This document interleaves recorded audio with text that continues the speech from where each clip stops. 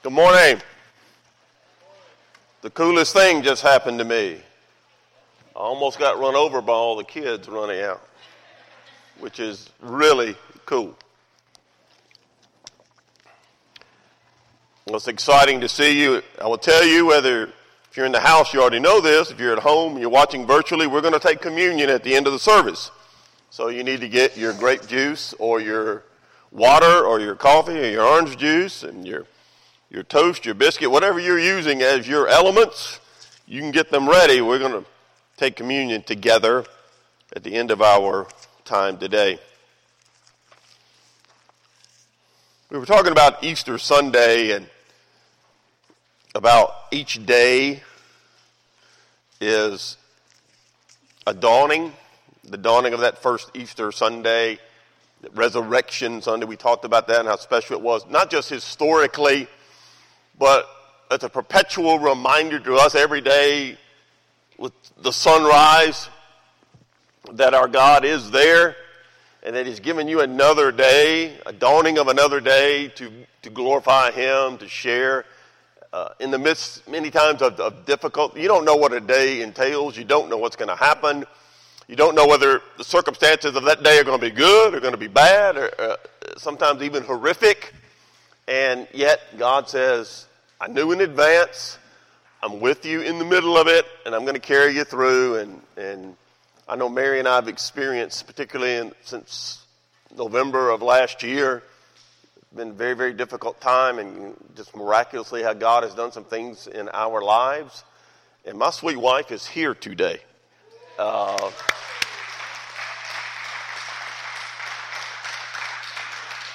And I never get nervous when I preach, I don't think. But I'm sweating, I don't know.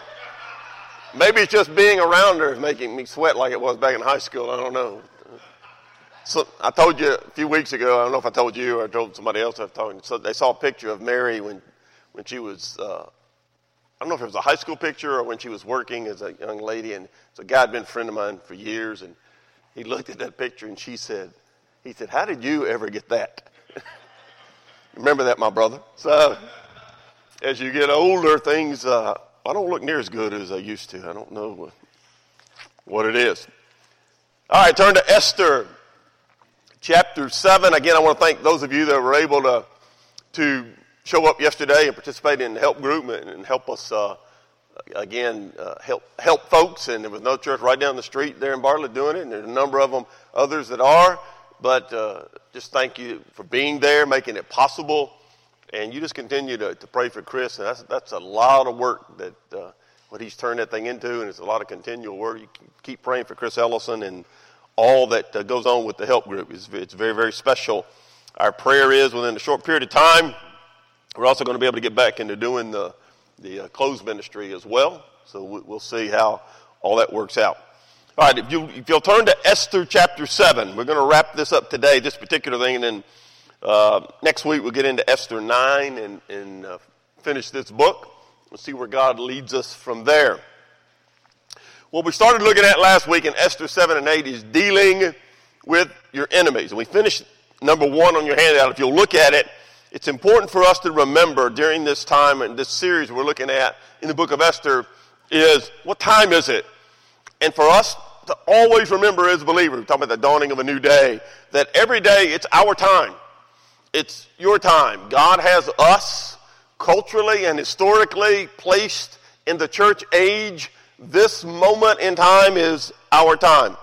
And the key verse there from Esther 4:14, who knows whether you have come to the kingdom for such a time as this? Well, if I'm alive, and I think I am, if I'm breathing and I'm born again, this is my time. This is and if you think that you're not able or effective or God wants to use you for the kingdom during this time, then you're calling Him a liar.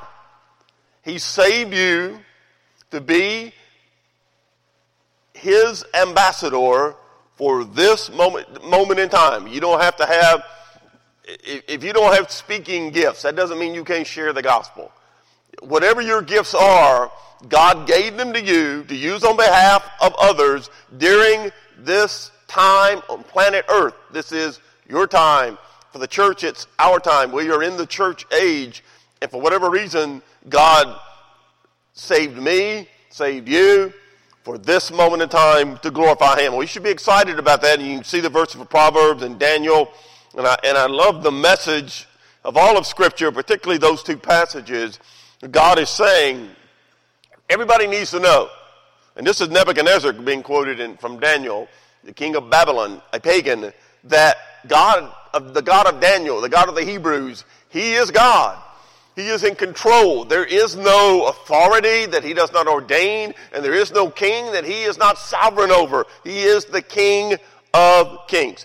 So for us who are his children, who are his ambassadors, who are the bride of Christ, we are his family, we should brag on our daddy.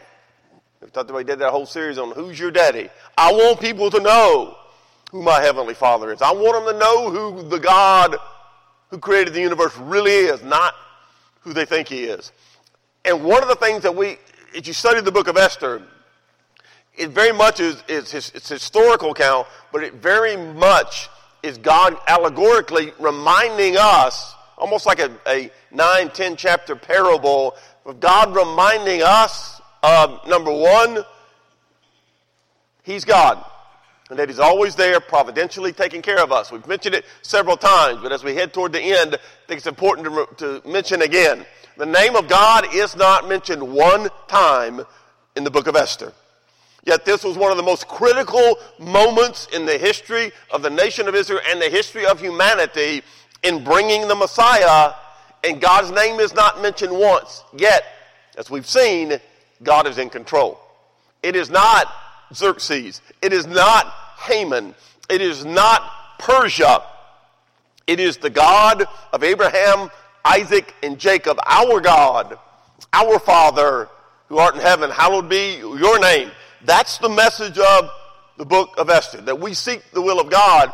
And even though his name is not mentioned, he is at work controlling everything. So we saw as we get into Esther 7 and 8, what we looked at last week in chapter 7, is we need to always be reminded that we have the protection of God from our enemies. And we are to do two things. Number one, take your enemies to God. And number two, leave them there. Because God tells us in Galatians and in other places, he is not mocked. And that's one of the primary messages of Daniel. It is the message of Daniel. And one of the primary messages of the book of Esther. God is not mocked. Whatever a man sows, he will what? Reap. I read a cute story this week about a farmer. And this newspaper is a country newspaper, and they put out a series of articles on what was the value of going to church. We actually preached on that several years ago. What's the value of going to church? A lot of people say, I'm a Christian, but I don't need to go to church. Well, there's some incredible values in sharing and in living out your faith where we need to be with each other. And so they wrote, this paper wrote a series of articles on the value of going to church. And then some people sent in letters to the editors years ago, and they sent in these letters, and one of the letters the editor said, here's my letter, I know you won't print it, but here it is. He said, I did an experiment. I planted my crops on Sunday. I weeded them, took care of them, always on Sunday. I cultivated them, always on Sunday. I harvested them on Sunday. I hauled them, put them together, hauled everything to the market on Sunday. And in October, I had the greatest harvest I've ever had. And I had as much, if not more, than all the farmers around me that went to church. Where was God all that time? And the editor printed the letter, and then he had, in the editor's response, he said this: your mistake is thinking God settles his debts in October. You can mock God, and many do, but you will reap what you sow. We will be judged by the words of Jesus Christ. He's the only mediator between God and men, the man, Christ Jesus. So it is important for us, and we're going to, as we see today, again, to realize we have enemies. We have to take them to God. We have to leave them with God. Vengeance is mine, saith the Lord. It's not ours. We're not into the vengeance business. We're into the loving and sharing the good news of Jesus Christ business. So you get to chapter 8 in Esther. We just saw in chapter 1, protection of our God. He's handling it, even though we may not know how and we may not understand what's the circumstances. God is always in them with us. He's in the fire with us. Secondly is the provision of God from our enemies in Esther chapter 8. Most importantly, we need to understand above all, number one, our position in Christ. Look at verse 1 of chapter 8. On that day, King Xerxes gave Queen Esther the house of Haman, the enemy of the Jews. And Mordecai came before the king, for Esther had told how he was related to her. And so the king took off his signet ring, which he had taken from Haman, and gave it to Mordecai. And Esther appointed Mordecai over the house of Haman. Context. We saw last week at the end of... Remember, Haman has been the villain throughout this story. He had gotten Xerxes to write the decree that every Jew in the kingdom of Persia, which had been everyone, all of them, were going to be annihilated, wiped off the planet, and Xerxes had signed the decree. We saw last week how God was in the process of reversing those circumstances, and now we see it go full circle. Haman has been hanged on the same gallows, basically it was an impalement, the same gallows that he had built huge, 75 foot tall, for Mordecai, his hated enemy of the Jews, the enemy, he was Jewish. Haman had been impaled on the same gallows he had built by order of Xerxes. And God has reversed these circumstances. Tony Evans puts it this way. When life goes left on us, when it doesn't make sense, when it seems unfair, when it's definitely wrong, we're still called to believe in this God who can make the incomprehensible make sense. But too often we try to illegitimately take matters into our own hands to control our circumstances, but we often wind up making them messier. End quote. We're to trust God, take our enemies to God, leave them with God, and revel in the fact that I am a child of God. The greater is he who's in me than he who's in the world. We talked about our greatest enemy being Satan, and our other greatest enemy is ourself. And we got to get out of the way and let God do what he wants to do and trust him. So now you get to chapter 8, which you just read the first 2 verses. It's 3 months later. The custom in Persia was if you were a condemned criminal like Haman, the estate of that person, Haman, after he's executed, reverts back to the king, Xerxes. And the king, Xerxes, gets to do whatever he wants to with that estate. Now, if you remember going back to some of our studies in Esther, how much was Haman worth when he was impaled? And by the way, how much of it did he take with him? What was he worth? Vast millions upon millions, if not billions of dollars, because of what he had done through Xerxes. And that estate reverts back to Xerxes. And he gets to decide who's going to get it and who's to give it to. God have a sense of humor. He gives it to Haman, or Esther to do with as they please. The hated enemy of Haman is rewarded by the most powerful man in the world who is a pagan. Don't miss the providential care of God. Doesn't mean you're always going to get money. This is not a name it and claim it sermon. But what it does mean is that does God know your needs? And will he provide for you? And sometimes abundantly provide for you. And that's exactly. Remember the circumstances, the Tony Evans quote. Just a few months ago, what were Mordecai, Esther, and the rest of the Jews in Persia, which was vast, what were they looking at? We're going to have to fight just to survive. We're going to be annihilated by the rest of Persia. The Persians are coming after us to kill us, to wipe us out. And now Haman has been given the entire estate of, Mordecai has been given the entire estate of Haman. Esther admits that Mordecai is her cousin, in reality also like her stepfather, that she's a Jew. Talked about that a little bit last week. He brings Mordecai before Xerxes. Mordecai is promoted to prime minister. He takes the job who held 3 months before. Haman did. Mordecai is now given that job. If you go back, by the way, and look through, like for example, the book of Daniel, Daniel, who was 15 years old, became the second most powerful man in the world under king after king after king. Same picture here. Joseph became the second most powerful man in the world under Pharaoh of Egypt. God was just reminding Pharaoh, and he was reminding Nebuchadnezzar and Belshazzar and Darius, all these kings. He was from Cyrus. He was reminding them, you may be king of the world. I own the world. I made it. I spoke it into existence. And if I don't want you to be king anymore, guess what? You won't be king anymore. And you will do what I have planned for you. So their circumstances, God has completely reversed. He's promoted to prime minister. He's given the signet ring that Haman had worn. Literally, Xerxes took the ring off Haman's hand, and now he's giving it to Mordecai. Now you, Mordecai, speak. You're now prime minister of Persia. You now speak and act on behalf of the most powerful man in the world, Xerxes, emperor of Persia. For just a moment, flip over to chapter 10.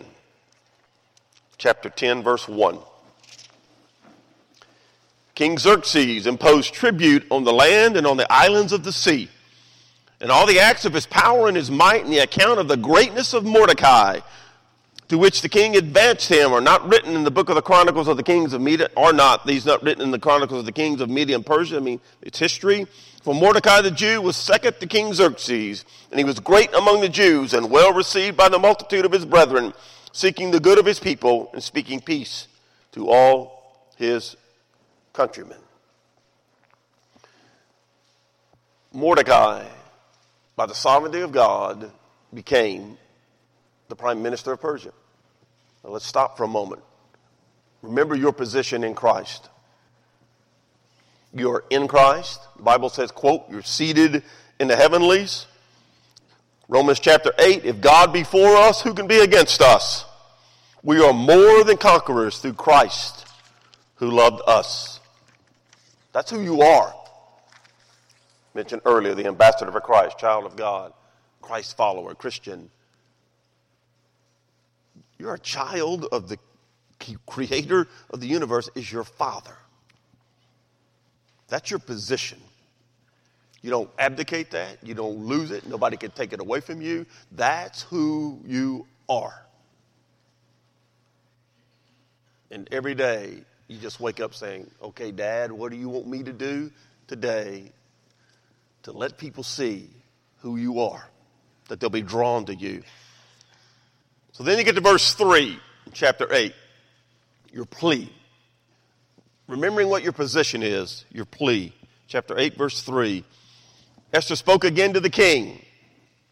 She fell down at his feet and she implored him with tears to counteract the evil of Haman the Agagite and the scheme which he had devised against the Jews to annihilate all of them. And the king held out the golden scepter toward Esther. It means you are received favorably. So Esther arose as she stood before the king and said, if it pleases the king, and if I have found favor in his sight, and the thing seems right to the king, and I am pleasing in his eyes, let it be written to revoke the letters devised by Haman, the son of Hammedatha the Agagite, which he wrote to annihilate the Jews who are in all the king's provinces. For how can I endure to see the evil that will come to my people? Or how can I endure to see the destruction of my countrymen? Remember Haman's decree, signed by Xerxes, which made it Xerxes' decree, was to annihilate all the Jews. It's still, at this moment in time, a law of the Medes and the Persians, which could not be annulled or violated by anyone, including Xerxes himself. And it's to take place 8 months from this moment in time. Now, Esther and Mordecai appear to be safe because of their positions. As far as the rest of the Jews that are out there, they are on their own. And that law is still in effect. So she pleads with Xerxes for her people. Again, Esther's come full circle. When we first saw her, she wasn't sure she was going to do this. And she's now become full circle. These are my people, and I plead for them. If I have found favor, and the word is grace, in your sight, will you reverse that decree? She falls down at his feet. She implores him. She stood before him. In humility, emotionally, and unselfishly, she said, Lord Xerxes, if it pleases you, if I have found favor, if it seems the right thing to do, would you please do this? And I identify with my people. How can I endure, verse 6, this happening to them? The destruction, quote, of my countrymen. So at this point, everything rises and falls on what, quote, pleases the king. And there's a repetition in here in verses 3 through 6. There's a repetition of, particularly verse 6, how can I endure? How can I endure? God simply wants us to do what's right. We take it to him. We leave it with him. So she pleads. Now let's look at your power. Verse 7. King Xerxes said to Queen Esther and Mordecai the Jew, indeed, I have given Esther the house of Haman, that estate, and they've hanged him on the gallows because he tried to lay his hand on the Jews. You yourselves write a decree. I'm going to pause for a moment before we read verse 8. Well, I'll read verse 8 and then we'll pause. You yourselves write a decree concerning the Jews, as you please, in the king's name. You're the prime minister. And seal it with the king's signet ring, which you bear. For whatever is written in the king's name and sealed with the king's signet ring, no one can revoke. The law of the Medes and the Persians. Oh, wait a minute. We got that other one in force. Verse 7 for just a moment. I want you to look at it again with me. Look at verse 7. King Xerxes said to Queen Esther and Mordecai the Jew, look, I'm going to kind of paraphrase this so you'll get the message in vernacular we might understand. Look, I've given you, Esther, the house of Haman, that in vast estate, I've given you that. And I've hanged Haman on the very gallows he was going to use to hang Mordecai. Here's the message inherent in that statement by Xerxes. Look, I've given you everything a person could want. What else do you want? You ever say that to your kids? I've given you that estate. You're the prime minister of Persia. What else do you want? I can't violate a law of the Medes and the Persians. So then he has a solution. I can't alter Haman's decree, but you can write another decree, and we'll make it the law of the Medes and the Persians. And let's see what happens. But no one can revoke it, this new decree either.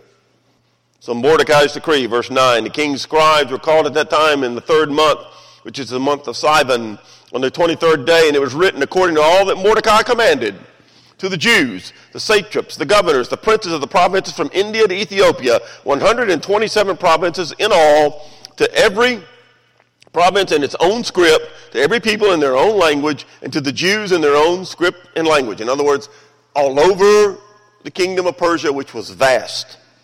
He wrote in the name of King Xerxes. He sealed it with the king's signet ring, and he sent letters by couriers on horseback, riding on royal horses bred from swift steeds. By these letters, the king permitted the Jews who were in, verse 11 is very key, so hang with me here. By these letters, Mordecai's decree through Xerxes, the king Xerxes permitted the Jews who were in every city to gather together, and this is the key phrase in understanding the rest of the book, protect their lives, to destroy, kill, and annihilate all the forces of any people or province that would, quote, assault them, both little children and women, and to plunder their possessions. On one day in all the provinces of King Xerxes, on the 13th day of the 12th month, which is the month of Adar. A copy of the document was to be issued in decree in every province and published for all people, so the Jews would be ready on that day to avenge themselves on their enemies. The couriers who rode on the royal horses went out, hastened and pressed on by the king's command, and the decree was issued in Shushan, the citadel. That's their capital during this time of the year. Okay. So Mordecai gives a decree. It goes out everywhere. It's written and sealed and sent by Xerxes' authority. And the key is it permits the Jews who were under a death sentence that all of Persia in 8 months was literally going to just attack them and annihilate them. The new decree permits them to defend themselves as much as they want to and to destroy the enemies that are coming to kill them. It does not permit them to indiscriminately start murdering people like Haman's decree did. It permits them to defend themselves against their enemies, and if they choose to, when they win, they can plunder their enemies as well. We'll talk more about that next time. Okay. So they are to defend, not to be murdering indiscriminately. It's not revenge. It's them defending themselves. We operate as believers under the auspices of the God of the universe. And we've been given not a spirit of fear, but a power, love, and a sound mind. God is in control, not me. He is. So finally, this section, our privilege. Look at verse 15. So Mordecai went out from the presence of the king in royal apparel, blue and white, with a great crown of gold and a garment of fine linen and purple. And the city of Shushan rejoiced and was glad. The Jews had light and gladness, joy and honor. And in every province and city, wherever the king's command and decree came, the Jews had joy and gladness, a feast and a holiday. Many of the people of the land became Jews because fear of the Jews fell upon them. Now let's focus on this because I really want, as we go to the end of this section of Esther, we need to understand our privilege. We talked about our position earlier, and they're very much tied together. Look at verse 15. What is Mordecai wearing in verse 15? Remember, God has completely reversed the circumstances, has blessed Mordecai and Haman beyond belief, both with power and prestige, and they're filthy rich, let's be honest. And he comes out, notice what he's wearing. Quote, royal apparel, a crown of gold, fine linen, and purple. The picture here is he's wearing regal, royal attire because he's on the king's business. Again, back to the allegory and spiritual application for us. I love the study of covenant in the Bible. In a few moments, we're going to share the Lord's Supper together. And as Jesus instituted that, how did he describe it? This is the new covenant in my blood, as opposed to the old covenant in the blood of bulls and goats. We are under the covenant, the new covenant, by the sacrifice, the death, burial, and resurrection of Jesus Christ, and the spilling of his blood, which bought our salvation. And the picture here is who we are as those who have been bought by the blood of Christ. We are, quote, a royal priesthood. All believers are priests to the world. We are identified, and that's the picture here. Mordecai is identified as speaking on behalf of the king by what he wore. We are identified as children of the king, speaking on behalf of the King of Kings, because we have identified. Here's the way it's described in the New Testament. When I'm born again, I exchange robes with Christ. He gives to me his robe of righteousness. I don't deserve it. I didn't earn it. I'm given it because I found favor, grace. Picture in Esther. The king finds favor and grants to them. We get, because of the grace of God, he bestows his favor on us. And when I enter into a relationship with God through salvation, trusting Christ to save me, he gives me his robes of righteousness. And by bearing those robes, I am identified as being in Christ. Last week we watched Josh get baptized. And the picture of baptism is I identify with Jesus Christ. In this particular case, he was immersed. I identified death, burial, resurrection. I'm in Christ. If he was Presbyterian and he was sprinkled, I'm identified by the sprinkling of the Holy Spirit in my heart. Methodists would pour on him. The Holy Spirit is poured out on us. They all picture the same thing. I am, the word literally means in the New Testament, I am spiritually immersed into Christ. And here's the idea, the picture. That's why this is so important. The word that's used in the picture in the New Testament is baptism is this. You take a garment, and let's say it's white. You want it to be purple. You would take that garment and you would soak it in purple dye, so that every fiber, every thread in that garment would absorb what? The purple dye. And when you brought it out of the vat, what color would it be? Because it's now royal. When I'm born again, I am immersed in Jesus Christ, and I am raised to new life in Christ, and God no longer sees a sinner in rebellion against him. He sees a sinner wearing the robes of righteousness, saved by Christ, that's been adopted into his family. I'm his boy now. Now, is he always happy with his boy? I can promise you he's not. But do I ever stop being his boy? For good or bad, I'm his. Had somebody called me the other day and said, "Are you Ricky Lockley's brother?" And I said, "It depends." He's my brother. My children are my children. My grandchildren are my grandchildren. And Mary has to say he's my husband, even though he needs to be quiet. He's still my husband.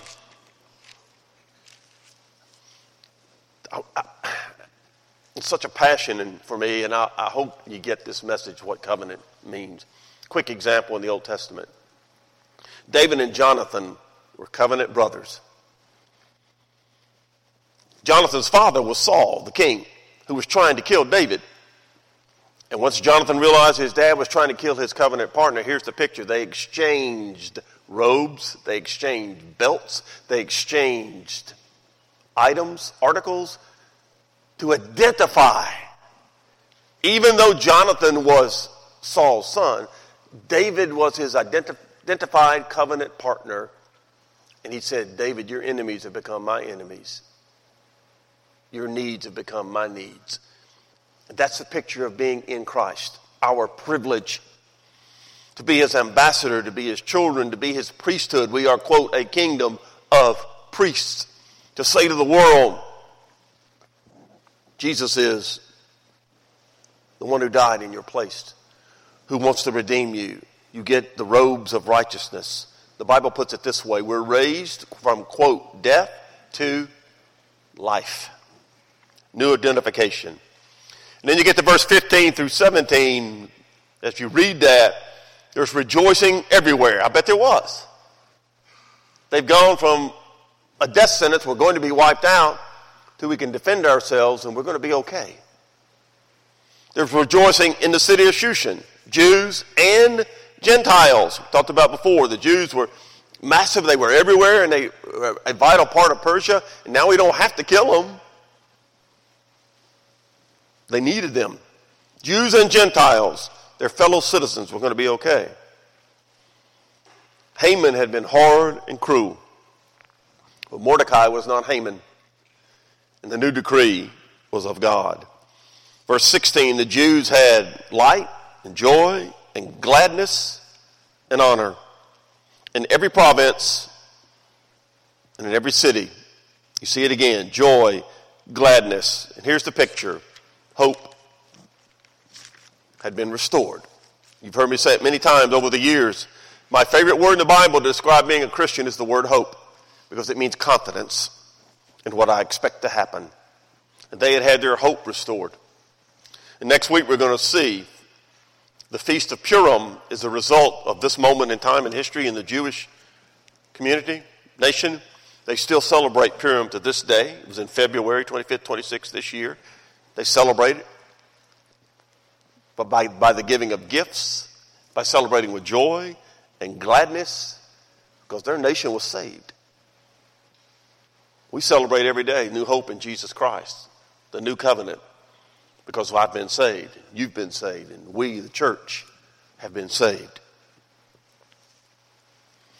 Now notice verse 17, and it's kind of cool, and then we're going to look at these principles and we're going to be done. Verse 17, many people became Jews. I love that. But notice why. These are Gentiles. Many people became Jews. Why? Because of the fear of the Jews. Now they're not afraid, in one sense, yes, it's true. There were going to be battles, but they're deciding to convert to Judaism. Why? Because somebody's helping these Jews out that's more powerful than Xerxes, and they say it's their God. Now remember, the name of God's not mentioned, but the implication is what? They got a little help from somewhere because they were out, and now suddenly they're on top of the world. Their God must be real. Fear of the Jews. The picture is they've been delivered. Picture for us is we've been delivered. The Bible says from the law of sin and death by the resurrection of Jesus Christ. And we want other people around us to see it because so they'll have fear of our God. Not fear he'll get me, even though one day they'll stand before him as judge, and that's part of it. That's not it. We want them to have what the word fear means. It's respectful, reverential awe. We need people to see who our God is. I hate to embarrass my wife, but I will. She's sitting back there in her cove, a living picture. November and December of last year, she could not have done that. And God has miraculously brought her physically to this point. Because he's God. And he can do things like that. And we could go around the room and there are many examples. All I got to do is examine history. And the thing you notice is, even today, the little nation of Israel, second most powerful nation on planet Earth, because God's not through with them yet. He's God. And you better have a healthy fear of him or you will be judged by him. And so, the last point, and this is so critical, so hang with me and then we're going to share communion together. These principles that I want you to take away from this, principles from God and his word about how we deal with our enemies, all that we've talked about. Number one, you see them there on your handout, bullet points. Number one, you take them to God. We talked about that last week. Number two, you turn them over to God. We talked about that last week. And now maybe most importantly today is you trust God to deal with them. For just a moment, I want you to flip back in your Bible. I know it's hard to ask you to turn to two books. Actually flip over in your Bible to the book of Psalms. Psalm 18. Got Job, you're there. Psalm 18. Verse 1. You take them to God. You turn them over to God. And you trust God to deal with them. His time, his way. Psalm 18, verse 1. I just want you to follow along as we read this together. Psalm 18, verse 1. David speaking, writing. And this is after God had delivered him from the hand of Saul and to murder him. David says, I will love you, O Lord, my strength. The Lord is my rock, my fortress, my deliverer, my God, my strength, in whom I will trust. My shield and the horn of my salvation, my stronghold.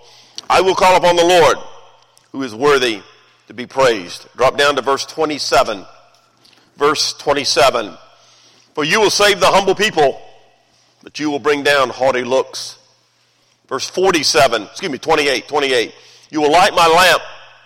The Lord my God will enlighten my darkness. Now, verse 47. It is God who avenges me and subdues the people under me. He delivers me from my enemies. You also lift me up above those who rise against me. He delivers me from my enemies. You lift me up above those who rise against me. You have delivered me from the violent man. Now flip over to Psalm 25. Psalm 25. Verse 1.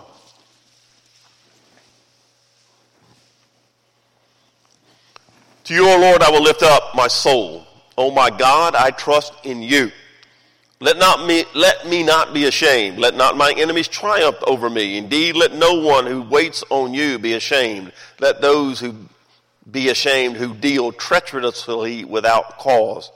Show me your ways, O Lord. Teach me your paths. Lead me in your truth and teach me. For you are the God of my salvation. On you I will wait all the day. There's so much throughout the Bible, passages like that in Psalms and particularly in Psalms because they're very musical, obviously poetic.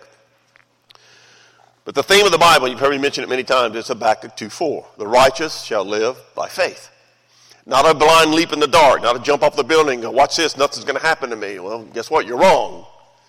Faith is I trust that God is there, He knows what He's doing, and He will handle this in His own time and in His own way. It's not my job to tell God what to do.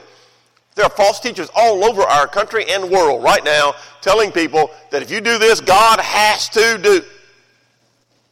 No, don't take the place of God. You trust Him. You submit to Him. You ask. You request. Lord, please take care of my enemies. And guess what? He will in His time, His way. So here's these final little principles I want to make sure you get. Number one, do not fall into sin because of your enemies. Anger, malice, bitterness, desiring vengeance on someone, hating someone, wishing harm for someone, harboring evil in your heart, even if you never do anything. Here's why that's so important. And I've been there. I've struggled with this. That someone hurts you in a very painful way, or someone you love dearly, and you can't forgive. It's hard. You harbor malice toward them. You want them to get theirs. You want God. You're living. You're trying to do everything you can to honor God, and they've hurt you, and they're doing okay. You want God to get them. I've been there. I'm telling you, from the authority of Scripture and in my own personal life, and it hadn't been for Mary telling me what to do, and me listening, I would have struggled for a long time. This particular situation. She said, you're the Christian in the relationship. Why don't you act like it? And I did, and guess what? It worked. Here's the deal. The Bible talks about in Hebrews a thing called a root of bitterness. And if you let an enemy plant a root of bitterness in the soil, S-O-I-L, of your being, it will blossom, it will grow, it will expand, and you will just simply become useless for the kingdom of God. Because you'll be bitter, pathetic, self-pitying, wondering, why me, Lord? I thought I was your boy, God. Why don't you do something? It'll eat you up. The Bible says that root of bitterness will create all kinds of pain, not just in your life, but around you. I've seen it time after time in people, in church, believers, and you just become useless for the kingdom. Don't let that happen. Don't let someone else who is an enemy of yours cause you to fall into that sin. And even if that enemy is you or Satan, don't let Satan get that victory, and don't you give in to the flesh. So specifically concerning your enemies, based on the words of Jesus Christ, and I don't even have to quote him, you know it. He commanded us, did not suggest, and didn't say, why don't you think about it, get a committee together and talk about it. He commanded us, above all else, to do what in relation to our enemies? Love them. Love them. I'm telling you, and you know it, it's hard at times. Jesus said, love them, ask God to bless them. Not ask God to curse them, ask God to bless them, and go out of your way, if possible, to do good for them. Give them the best you have. Romans talks about that coals of fire on their head. Give them the best you have. because that glorifies God. And by the way, why are we on the planet? To glorify God. So you pray for them persistently. You pray for their salvation if they're not Christians. Pray for their growth if they are. Pray for conviction, whatever they need. You love them. You love them. And you ask God to give you finally opportunities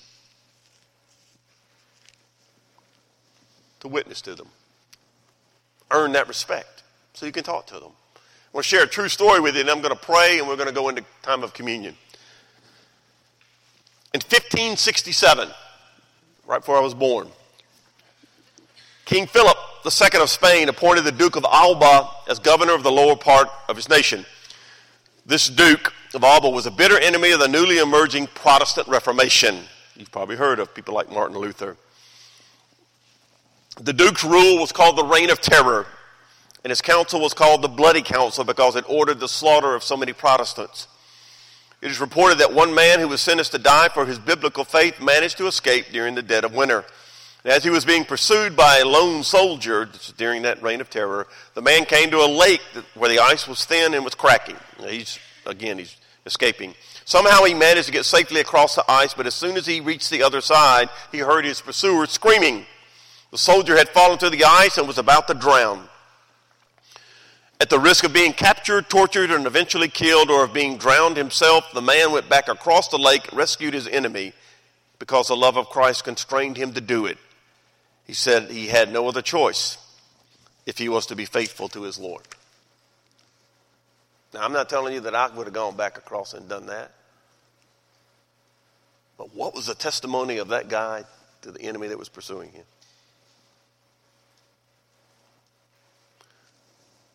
We have to be above the fray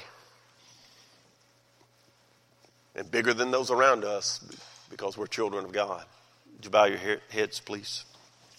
Father, as we get ready to enter into a time of celebrating the Lord's Supper, I pray we would simply remember who our Lord is and that he commands us to love our enemies, to be Christ-like toward them, to let them know that Jesus is real. It's not just our religion, it's not just a game, but he is our Savior. He's our life-changing Son of God. So for all of us here as believers, as we get ready to celebrate the Lord's Supper together, that we would take the time and examine our hearts.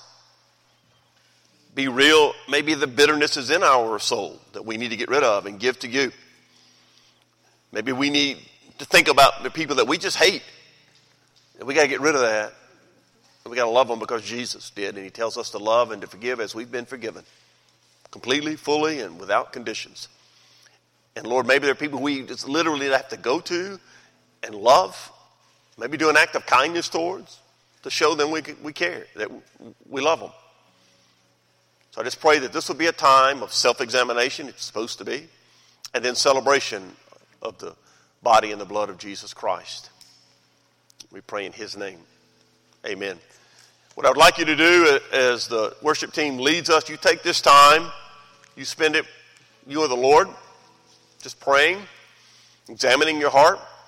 And at the end of the time when they're through, I'll come up and we will share the elements together.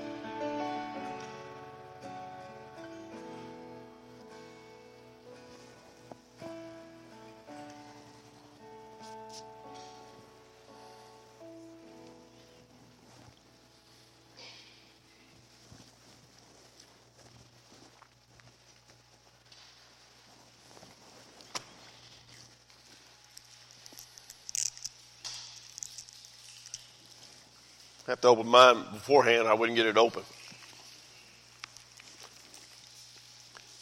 The Apostle Paul, writing to the church at Corinth, said, I received from the Lord that which I also delivered to you. The Lord Jesus, on the same night in which he was betrayed, he took bread. When he had given thanks, get your bread out.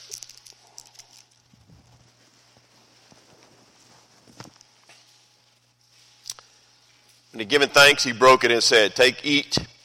This is my body, which is broken for you. Do this in remembrance of me.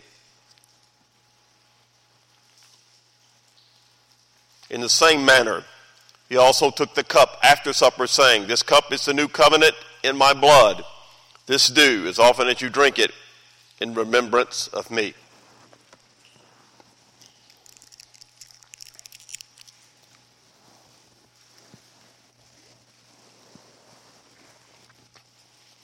And then Paul said, as often as you eat this bread and drink this cup, you proclaim the Lord's death till he comes.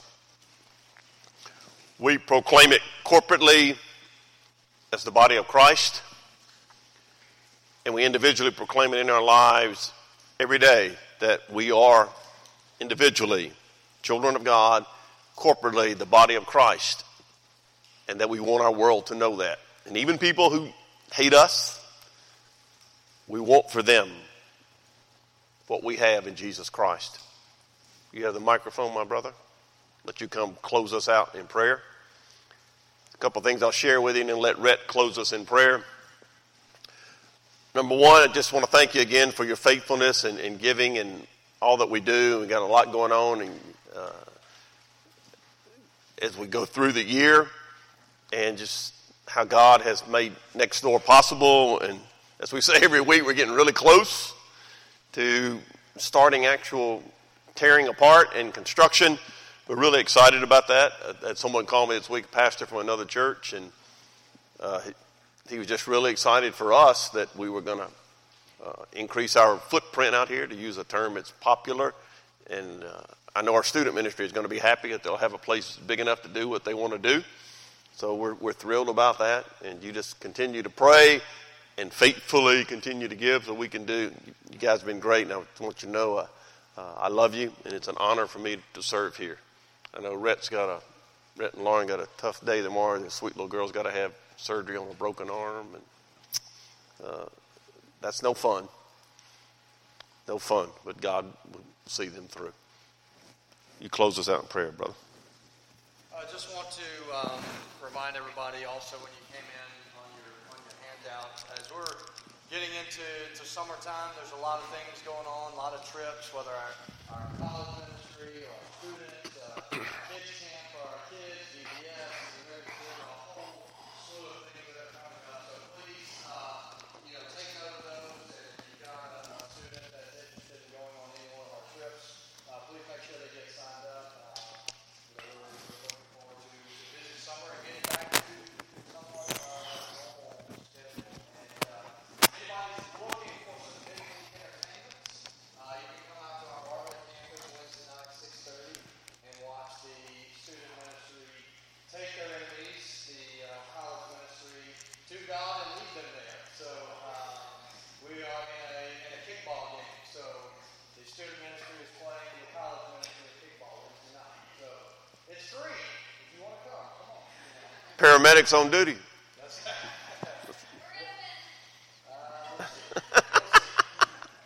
right, let's pray. Heavenly Father, we come before you. Thank you so much that you are our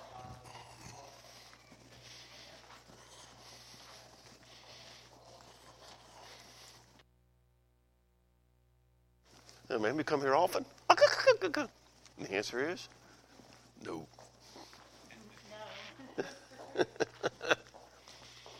Uh-oh, clouding up.